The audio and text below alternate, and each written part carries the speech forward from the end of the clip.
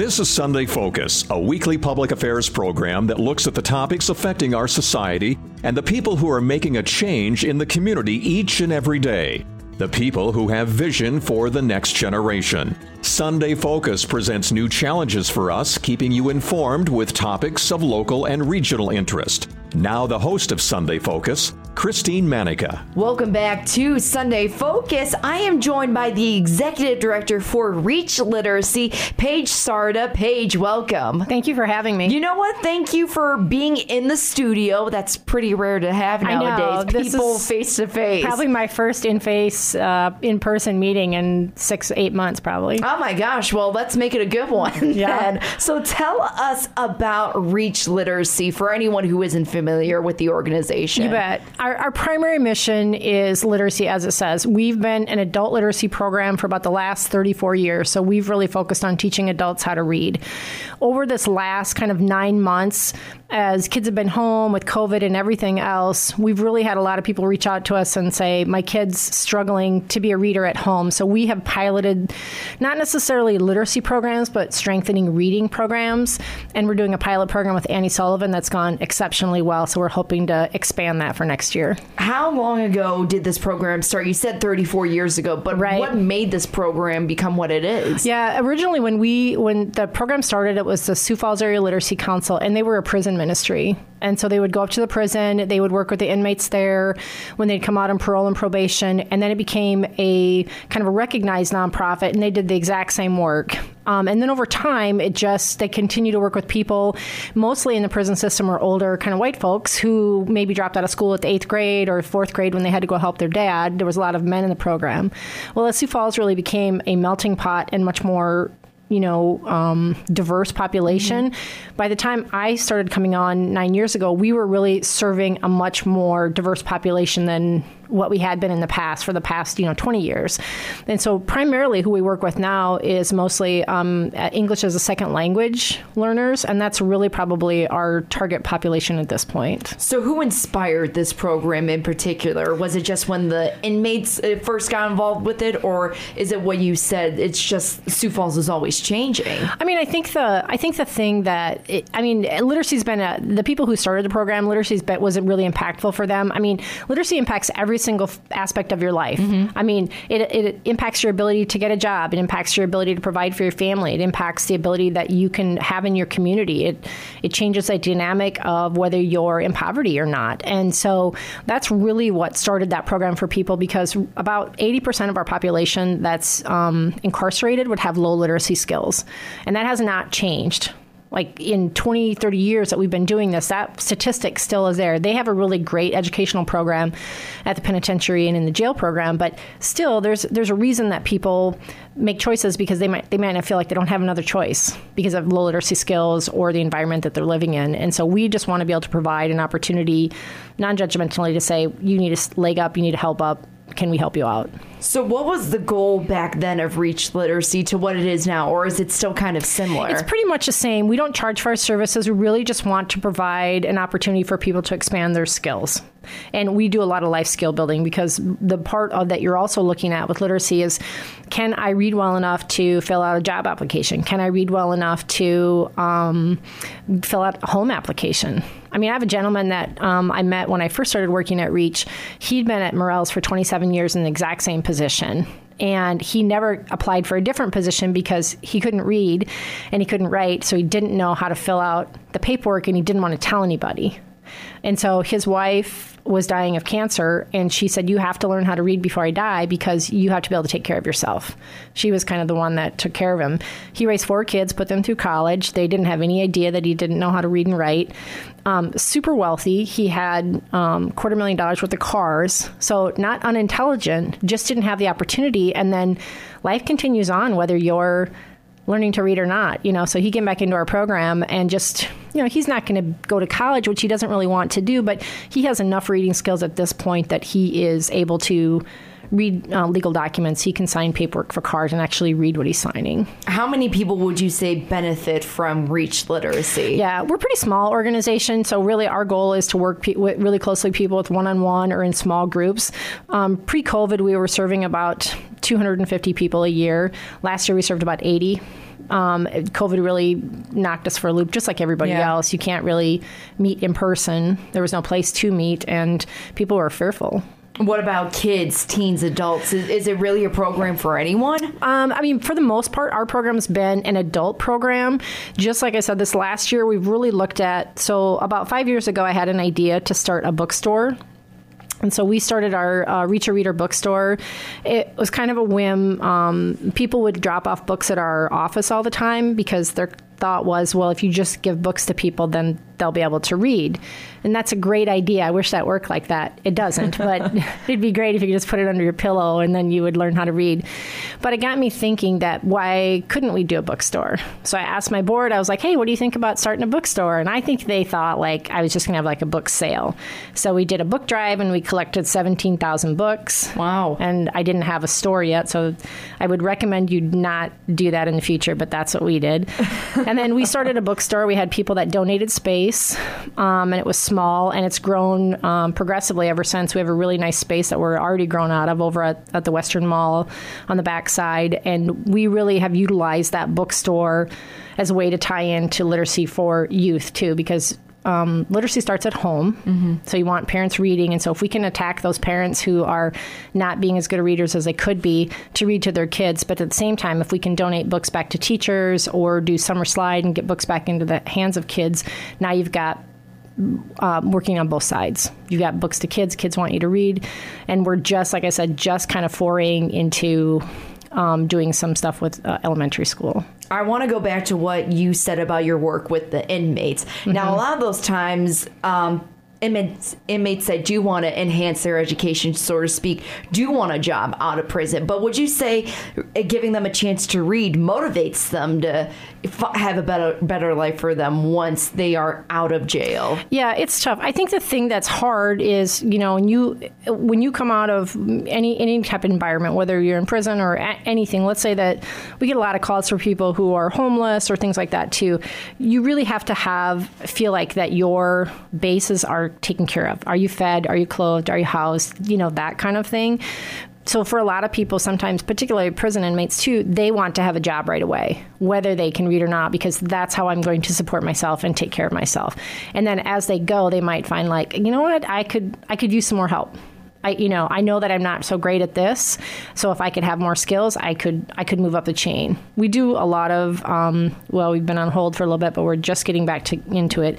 We do a lot of workplace tutoring, so we go actually on site to the workplace and tutor. So, for example, we'll tutor on site at Avera and Sanford and some of our construction companies, and we're working with those folks who are in environmental services or in positions where literacy isn't as important as it might be in something else. But all those employers want is for their folks to stay employed with them and to potentially move them up, like a pathway to promotion. Okay, well, Raul's really a great worker. Does he know enough language skills? Does he have enough language skills that we can promote him to be in a supervisory position or oversee or teach somebody else? And so the goal is always, whether you're an inmate or anybody else, is to continue to give people that opportunity. Not everybody wants it, but an opportunity to succeed and do what you want.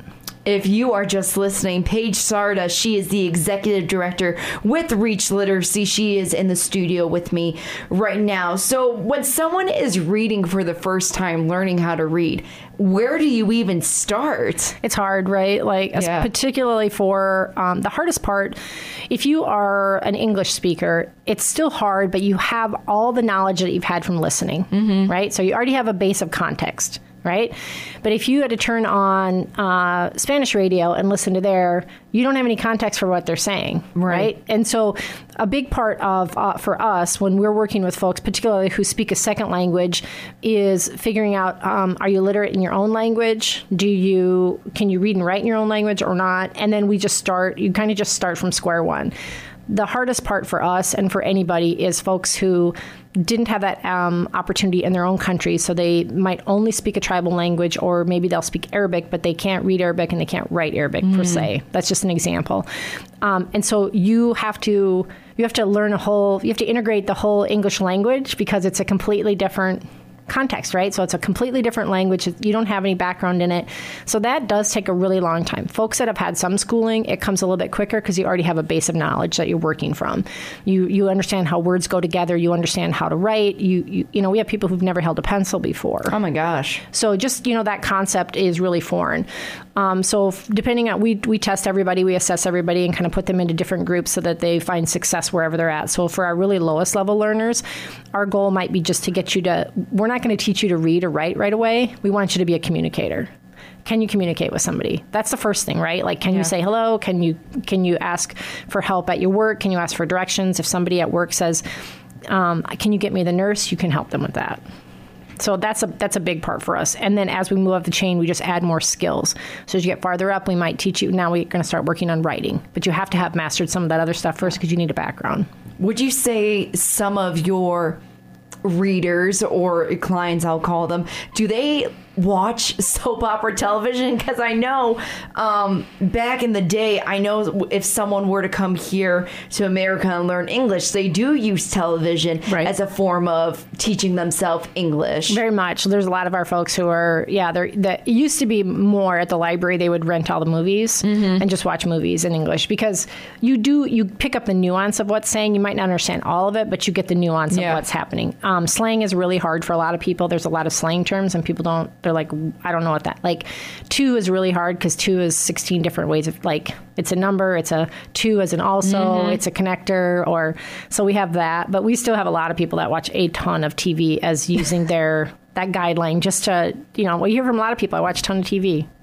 And I've tried it. I'm not very good. I don't know how they do it. They must, exceptionally smart. I've tried watching like Telemundo and I'm like, I still got nothing. Oh, I've had 8 years of Spanish and I still know nada. That's as far as I can go with that. Right. What's a success story that you can share or a couple of stories that you can share? Richard's one of them that we talked about earlier, the guy that, and really just worked hard. I mean, it's not easy to learn to read. I think the other thing that we're really proud of for some of our folks, reading is it's people always like, well, how long does it take somebody to learn to read? They just want it to be like, you should just be able to spend the weekend and learn it. And I'm like, well, okay, we'll go learn Russian in a weekend. Well, it's not like that. I'm like, it's the same thing. It's the same concept. And so for us, a lot of it is, that success inside where we have people who are, when people get their citizenship, or when we have folks who have gotten a skill, they've mastered enough skill, and then they can move up and get promoted inside, their workplace, whether it's Avera or Sanford. We have a program now that we're working with Hope Coalition. And Hope Coalition does a lot of preschool programs, and so they're kind of that same sort of focus where it's really important for your kids to learn because it makes your parents come along for the ride a little bit. And so we're really focusing on mothers in that program because mothers are the most impactful thing for a kid's educational ability. And we're not discounting dads, but moms just have a lot of power in that. So if moms are present, moms are working on that child's education, they're about 3 times more likely to be literate than kids who moms are kind of checked out about that. So we're really focusing on that. We have a program that's really great where they can be in person, but they can also Zoom. And once they've gotten that technology down, we had a mom that couldn't make it to the meeting. She was on her way to Brookings, and her husband is driving, so she Zoomed in like right there in the car, so she didn't miss class and could still participate and still could ask questions and do all that. We have moms that have kids on their laps, and the kids are translating at the same time. We're having... so wow. I think all of that just really giving people that opportunity or the ability to have somebody who cares about you enough that we want you to do this. What's the most rewarding part for you about your position and just seeing people learn how to read? I think it's that. I mean, I think that the opportunity that we take for granted being able to read. I've been able to do this my whole life. That's as far as I've known I've been able to read, right? I don't know anything other when I couldn't read. And there are times when I don't feel smart enough because, I don't know law or I don't know whatever, but I've never really come across something where I'm like, I don't know what this means. I don't understand that. And I think giving people that opportunity to feel empowered and be more connected, it changes the dynamic of your community to have people who want to participate, who want to be part of the school, who want to be part of the community, who want to integrate in, but having that language barrier really prevents people from doing that. So if I can see people more integrated, taking part in the school system, having a much more diverse group of friends, getting promoted at their workplace. That's amazing. Paige Sarda, she is the executive director with Reach Literacy. She is in the studio with me today. Now, we've already been hinting at this, but we're living in a strange time. There's no two ways about it. The COVID-19 pandemic really shook the world in more ways than one. Reach Literacy is one of the many organizations that had to adjust to the new normal methods. How did you first react to the pandemic? What were your first thoughts as an organization? Right. We were, everything we do is in person, and it's very hands-on. Mm-hmm. Teaching is a very hands-on thing. And a lot of our counterparts in other parts of the world and country did immediately jump to Zoom. Well, have you ever taught your older parent or grandparent how to use a computer or phone? So it's like that. Mm-hmm. And so, but if you aren't there in person with them, that's just incredibly complicated. Mm-hmm. We weren't able to tutor at the hospitals because they were closed. Right. And so that basically shut that off. And then we also have classes at the libraries, and that was shut off. And our in-person people were and we had a lot of people who were fearful of contracting COVID. So we basically had a halt to all of our tutoring for a good 9 months. Wow. So what we did instead was really looked at that as an opportunity for us to relook at all of our material and thinking, okay, well, if this is going to happen, the reality is that it could happen again. How do we make this work for us in a different way? So we really looked at a bunch of curriculum. We didn't jump into anything right away, and found a curriculum that we really like that allows for a hybrid program. So we can meet, we can be in person, we can do virtual, we can do a combination. So right now we've been piloting for this last little bit, and we really like where we're at, is people can meet in person, and then they can Zoom if they need to. The great thing about it going forward is that if you miss a class at one place, you could pop in and pick that up at another time. Mm-hmm. The other thing it allows for is for folks to use their own technology that they have. So if they have a tablet, they can load this program up on the tablet because it's cloud-based. If they have a phone, they can load the program up on their phone. So they can go in after hours and still work on the stuff even when they're done. And we are seeing them do that. And that makes a huge difference in their learning curve. Was it just odd to have everything stop? Because like you said, you're so used to teaching these people in person, and to not have that ability, that must have been tough. It is tough. And I think I felt really guilty that we weren't serving our population, but I also felt, and we got a little bit of grief. People like, well, you should be doing this. And I was like, no, we shouldn't. Like, I don't know what, I'm not going to endanger people. Mm-hmm. And that was really a priority for us. So, we do know, we run into people all the time. They're like, when are you starting again? We're like, well, when we're allowed, or when, people allow that. And we're excited because the hospitals are just starting. We're talking about coming back, hopefully in August, when precautions are really lifted. Their people are super, they have been like, when is Reach coming back? When is Reach coming back? And they really want that. So we're excited. It's been a long year of kind of waiting for us, but at the same time, we've learned a ton of lessons from it. And it's actually forced us to sort of slow down, look at all the materials that we have, and really think, is this working for us? And if it's not, what are we going to do different? And so we really took that and used that time that we've had as downtime to really rethink and recalibrate the way we're doing work. Overall, how do you think people reacted to the changes that you were making during COVID? It's been positive. It was a little hard to explain to people at first, but now that we've shown people and they're seeing it, they're like, oh, we love this. So much easier. It's a little bit of technology up front, but we have that. Once we've taught people, they're like, oh, I can do this because it's on their own phone. It's a technology they're already comfortable with, so they're not learning a whole new program. And it's basically, a click, click, click. You're touching something like, here's how you log in. You just push the button. And so that's been really great. And the fact that we're seeing people log in after hours, we know that we never had that before. And so we know that that's a success. Did you ever think that you would have to navigate an organization like Reach Literacy through a pandemic? Why or why not? No, I don't think anybody did. It was really tough also to manage your budget. We fared very well, but that's mostly because I'm stingy. The bookstore definitely helped. The bookstore was a saving grace for us. Even though that was something that kind of started on a whim, that was really a nice place for people to step up and support Reach in a completely different way. Events and fundraisers are usually the reasons why organizations like Reach are successful, and you actually launched the first Reach Literacy Zoomathon. So tell us about that event. Who participated? Where was it held? And for how long? Right. We've usually done in person, but this year we did a little bit different event. We did a readathon, and it was a 12-hour readathon. And what we did is we had people that would Zoom in, and they would read something that was their favorite book, something they loved, a poem, an essay, a section from a book. And they would read for 10 minutes at a time, and it was incredibly fun. I was really surprised by the turnout and the amount of people that said yes right away without even asking. We just had, we had the mayor that did it. We had Billy Sutton that did it. We had Delta David Geyer. He's from the symphony. I mean, just a whole conglomerate of people that said, I love this. And what I thought was really great about it is that these are just people that really love reading.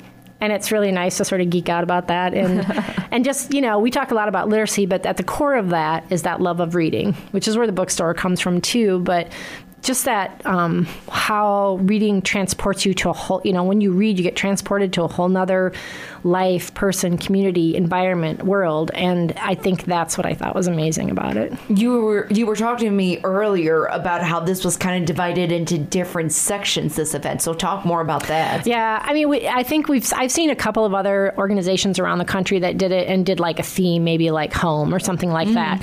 I was telling you that we had over 70 readers and nobody chose the same book, but we also gave little themes. So like in the morning, the first thing in the morning was like motivational, inspirational. And so people really somebody read something that was a little more faith-based. Another person read stuff that they really felt like was really empowering, impactful for them and kind of how they live. And one person read about like the 4 truths. And the cool thing was it's like a lot of books that I've heard about that I'd never read. And I was like, I might want to take a look at that.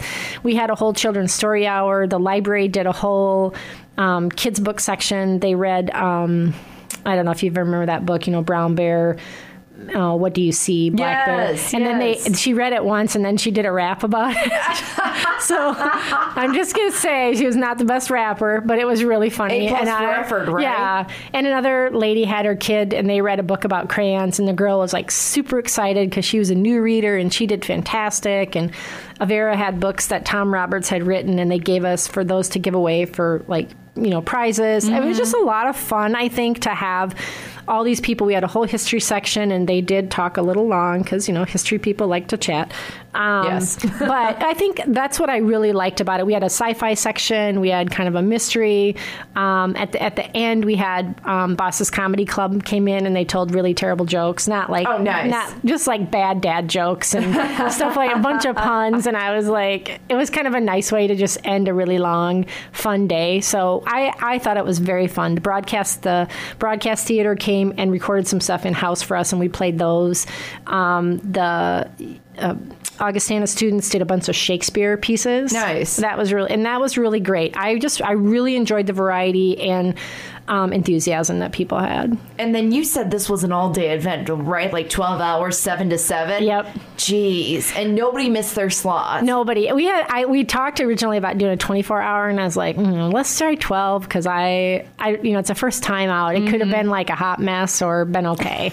So who knows? Maybe next year we'll try 24 hours and things could get crazy in the middle of the night. But for right now, I really enjoyed the 12-hour. I thought it was perfect. A lot of people had it on at work and they just listened to, they weren't necessarily on camera, but they listened to it while everybody else. And you just got a snippet for what people read. And because there was so much variety, I think there was a lot of people who were like, I might read that. I've never seen that before. Now, obviously, it sounds like this was a huge success. Do you hope to have an event like this in person at one point, or do you just like having it online because of how long it can go? Yeah, I mean, I think there's other places that have done it in person, but what I liked about this is that I think some of the advantages you're finding for Zoom is that you could still participate and not have to leave your office. And you can still be supportive of an organization even if you're not there physically in person. We still did a silent auction. People could buy tickets. They could do a premium ticket. They could get a T-shirt. So there was lots of different ways for them to support us.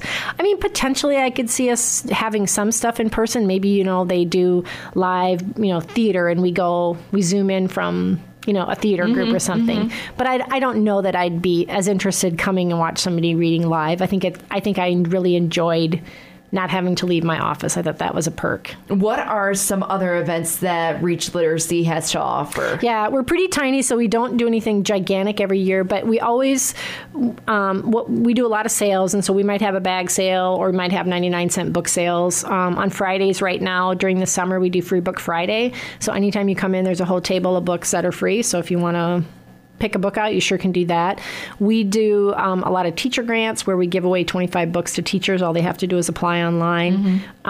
We've done in the past Harry Potter birthday party in July. Yes, I love that. Yeah. Last year we couldn't do it in person. Yeah. The first year that we did it, we expected like 50 people because we were like, I don't know who loves Harry Potter here. And we had like 200 people and we were not ready for that. Oh my Then gosh. we did a bigger like Harry Potter block party, and we had a lot of the people at the Western Mall that participated, and we only sold 300 tickets because Hogwarts only has so many students that come, right? Very clever, But yes. we had about 1,500 people that came and watched and just wanted to see what was happening, and everybody dressed up. It was a lot of fun. So we were all set to do this gigantic Harry Potter block party, which did not happen. So we really are we're trying to decide if we do it this year or not, because we're just depending on what happens with COVID stuff. Right. So if things loosen up enough and we have enough people vaccinated and people feel safe about that, then we'll probably try to do the block party. But if not, we might hold off 1 year and swing around and do it the next year. So if anyone from the community wants to get involved with Reach Literacy, can they volunteer to, say, teach someone how to read or even to read to them? Yep, we do. So on our website, you can go and there's a whole section on volunteering. If you want to be a bookstore volunteer, you just want to hang out, check out books, sort books, wait on customers. It's kind of fun because you usually get first dibs on what comes in. You know, we get about 100 to 160,000 books donated to us a year. So it's a lot of books to go through. So that's a great way to volunteer. But if you really have a passion for reading and you want to do that, you can volunteer to be a reader program that will start back up in the fall. And you just have to do a short training for that. Or you can be more of a tutor. You don't have to teach as much as you used to with our new curriculum. We have a primary teacher, and you're more of a host and a helper in the room. So you still help people walk through the materials.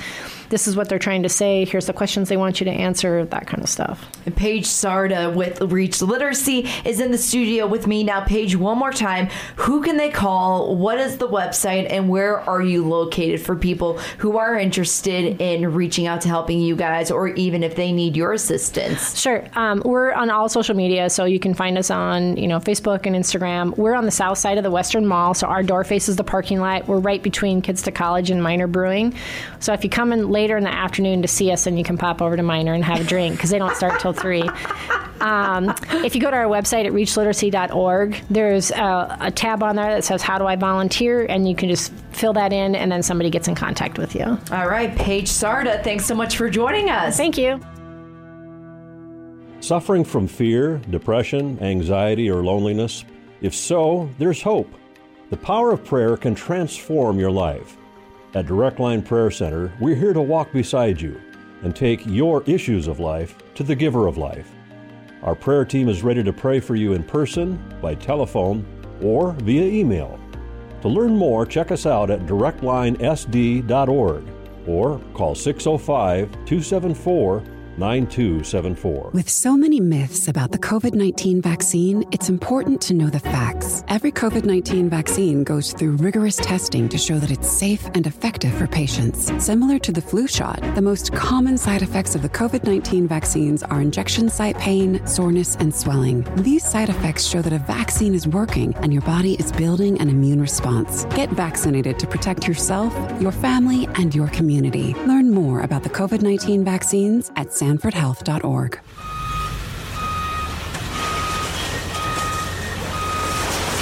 When approaching a highway construction zone, slow down. I am Trooper Devin Clark of the South Dakota Highway Patrol. Always slow down to at least the posted speed limit when going through a construction zone. That way you can protect those working on the highways, and you can be prepared to stop if necessary. And slowing down in construction zones can also save you money, because speeding fines are doubled in work zones. Help everybody stay safe. Sunday Focus is a public affairs program of Results Radio Town Square Media, Sioux Falls.